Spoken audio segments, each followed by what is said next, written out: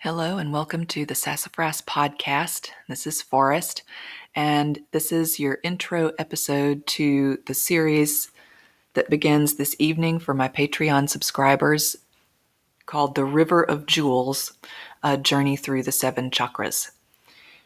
I wanted to give a little bit of background on what the chakras mean, what this meditation process is meant to do or accomplish, and give some credit and acknowledgements to the people and writers, yoga teachers who have given me the knowledge and understanding and process that ultimately created what will hopefully be a really enjoyable meditation series for you. And so I'll begin with introducing the type of meditation that this is and a little bit of information about meditation. If you've listened to previous episodes of this podcast, you've heard some of this before probably, and I want to make sure that sort of the same ideas hold through for these longer, deeper forms of meditation. So first things first, if you have absolutely never meditated before, I recommend that you go back through some of my previous episodes and do some shorter meditations. There's also plenty of 10 and 15 meditation recordings that are on everywhere at this point. There's a lot of options. And if anybody asks me, I can recommend some. But I think that you can find what you need as far as beginner meditations before going really into a lot of visualization and lengthier time frames for meditation. One thing I also want to be clear about is if you are a person who has trouble staying awake during meditation, so if you lie down and get comfortable and you're trying to focus on the words and you just can't kind of stay awake,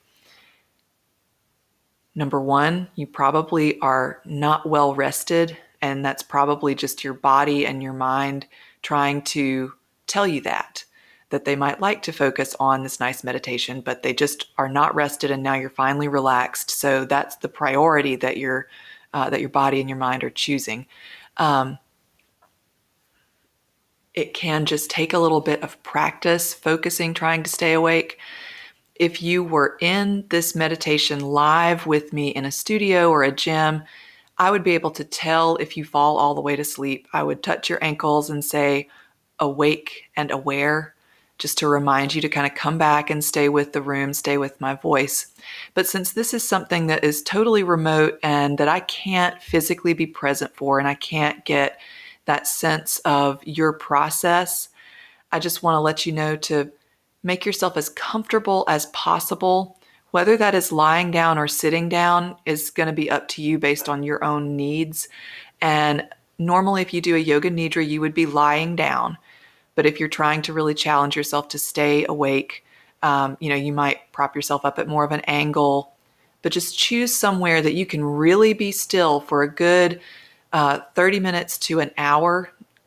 I'm recording the first episode this evening, and we'll have that out again for my Patreon subscribers today, but it'll be out for everyone on Wednesday.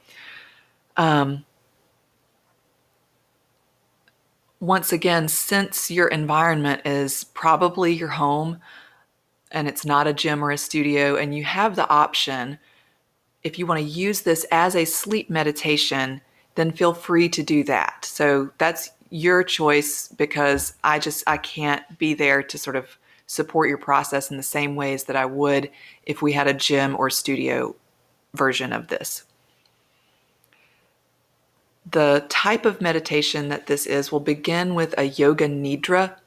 This is a deep relaxation meditation that usually will involve a full body scan, meaning just noticing and paying real deep attention to relaxing in every little piece of the body, so that the body is extremely relaxed in a sleep-like state, but the mind is awake, aware, and alert.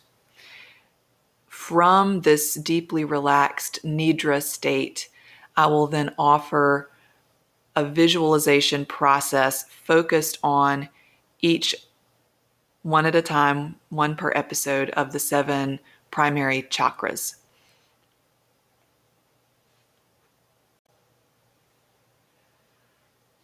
And this brings us to the topic of what are chakras and why are we thinking about them? So in yoga comes from India, the Indus Valley, and it's the meditation parts of yoga are very, very old. The expressions of what its goals are and what it intends to do. The word itself means to yoke or unite the mind, body, and spirit, that you don't have a body, you are a body, and we are an integrated being. The way that the existence of our being is expressed in yoga and in this chakra system all comes from the philosophical systems called Sankhya philosophy and Vedanta philosophy. Ultimately, it's a non-dualist, meaning, again, that this being is unified. The ideas we have about what is mind, what is body, and what is spirit are concepts because we just sort of lack the perspective to be able to understand that wholeness of being, that there's not a separation between matter and spirit, but that we perceive a separation. And so this process of understanding the chakras relates to the process of energy in our body, meaning that full body. So it does refer to the physical body, but it's also talking about ideas about energetic bodies and energy moving. So if you've ever seen one of the pictures of the chakras, it might be of a person sitting down and there's, circles going up in a straight line from their seat to the top of their head. The chakras, each chakra is an energy wheel. What on earth does that mean? This means that it is a place located in our mind, body, spirit, through which energy moves along many different pathways at once. And so if you can imagine a really complex highway interchange and cars, that would be the pathways through which, for example, electrons travel. And so you can think of these as being really closely related to the nervous system, that the main interchanges of neural impulses in your body are connected to your spinal column. And the way that the chakras are arranged sort of goes up that straight line, where the majority of your neural impulses go. That's not what these ancient philosophies were talking about, but I think that that's a useful way to imagine kind of what's going on. I also don't think that you have to, quote, believe in magic or anything that isn't real to you about this process. I think it's a useful and interesting way to understand our bodies, our behaviors, and our impulses. And any experience that you have with that is personal to you and is for you and your own process. So I don't consider this to be something that I am making for you. I consider this to be a process that I'm facilitating, that I hope you enjoy and that I hope brings you, again, a process for your own understanding and for your own benefit.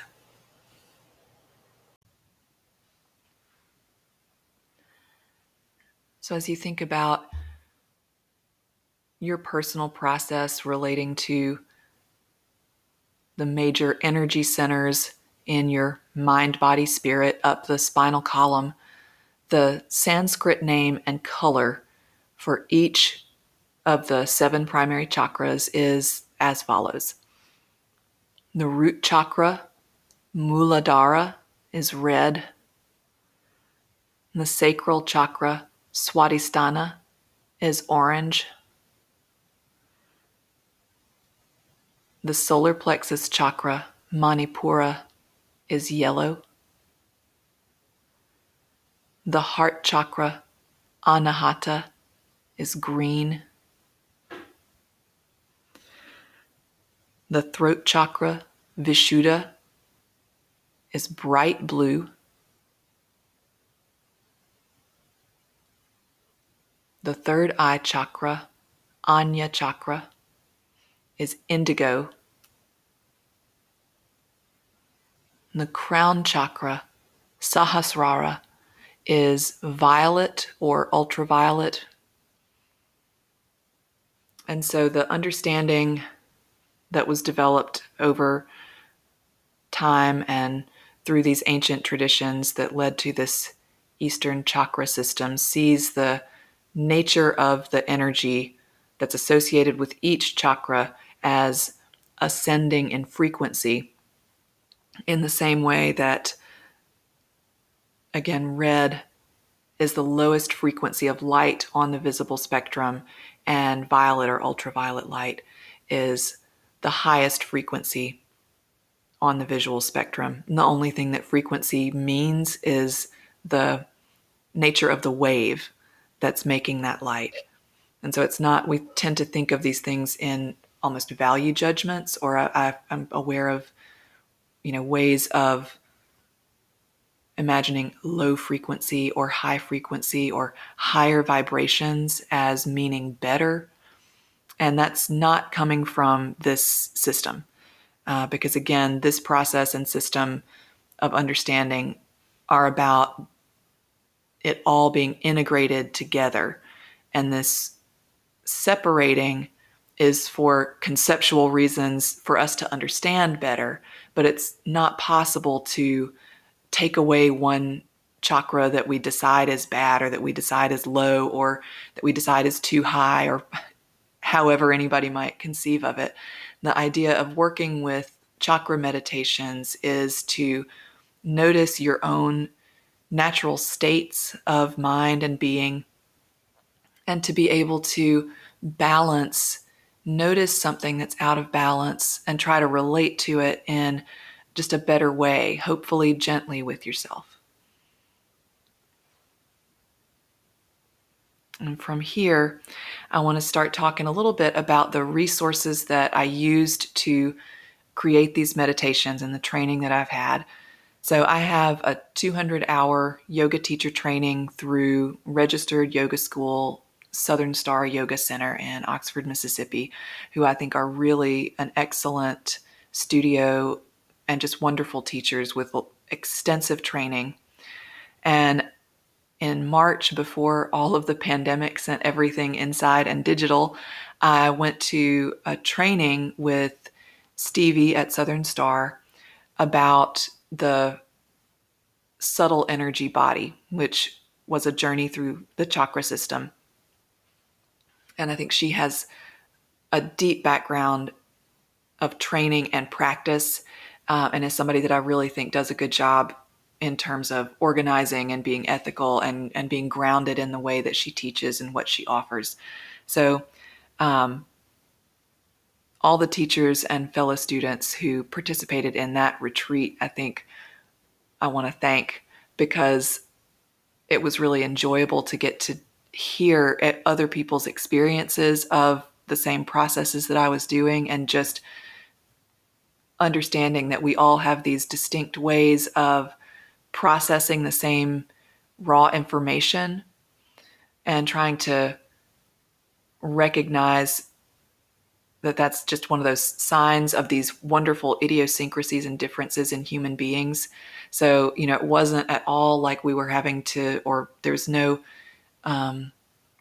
reason or incentive or requirement that we all coalesce around the same idea of what we were doing, or that we all agree on the experience of any particular chakra or meditation. The meaning is so personal.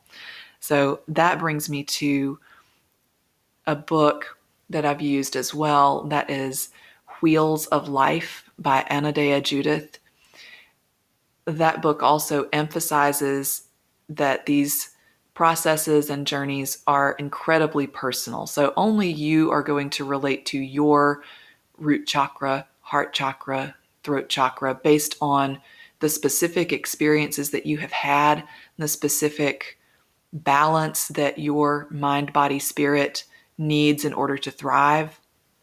So it's not for anybody else to tell you what this process is like, what it feels like to meditate on any particular chakra or to walk through any particular visualization. So if you want to, you can, journal, keep something next to you for after you get back up from meditation, or when you wake up in the morning, if you're using it for a sleep meditation, just to keep up with your own experience and relate to yourself a little bit. But I loved working through Wheels of Life after I had done this very, in-person embodied process with other people, just having those other breaths and other bodies around me, and then doing that, a similar process alone. And the next thanks I need to give out then go to my private yoga clients who have allowed me to sort of focus group this with them, who have been open to doing some new types of meditations, some deeper meditations, adding time to the packages that they buy, sharing with me their reflections about what it's like to experience these meditations as I have gone about working through them. And then finally, because this is called River of Jewels for a reason, on the retreat in March, working through the chakras individually, I've never been a person, I like pretty stones and jewelry and things, but I haven't ever been sort of a crystal collector person until super recently. That's because I did a sweat lodge ceremony with one of the people at the resort where we stayed. Her name is Paula, and had a little altar outside of the lodge with just different geodes and stones that she used for that process each time. And she said, and we keep these here to remind us that there are things that have been here that experienced the earth long before we came here, and they carry their memories with them. And when we share our experiences with these stones, then they can carry our memories forward as well. And I thought that that was so beautiful. And it doesn't have to be literally true for me to now be just, especially in isolation, appreciating my lapis lazuli much more than I did before. So I laugh at myself a little bit about that, because I did just find that so, so touching to think about. And it was a totally new thing that had never occurred to me before. I've always thought it was kind of interesting the extent to which human beings want to connect to stones or rocks, whether it's mountains or whether it is jewels or precious metals, but particularly, these crystalline jewels and things. So there's some desire that we have to see ourselves in or find an affinity with these stones. So I say thank you to Paula for the first 5 words out of her mouth before we even did this really just beautiful sweat lodge ceremony.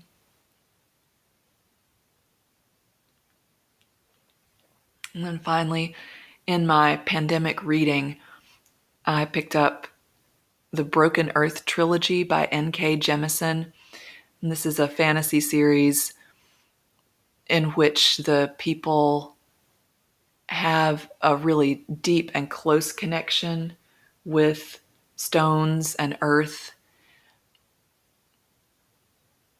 and which has different types of beings who are different jewels and stones. And so sort of took that little seed that Paola planted in Guatemala and brought it through to a way of thinking of relating to the physical body, of examining our energy, the nature of our energy. And so we're going to use kind of a jewel and rock analogy, hopefully successfully, hopefully in a way that you enjoy in each episode. And so with that, I thank you for listening to this intro. I hope that it gave you some good information. If you have any questions, I do hope that you will write, comment something somewhere so that I can get back with you or maybe provide you with a better, deeper resource. This meditation series will come out for free every Wednesday on my Anchor podcast. If you subscribe at the sapling level on my Patreon, which is patreon.com/sassafrasyoga, you can get this each episode of this series on Monday, so you'll get it 2 days earlier, and you will get a bonus content of a mantra chanted by me, just a short recording to accompany each chakra that we meditate on a given week. So I hope that you enjoy it, and I hope that you'll be tuning in soon. Thank you.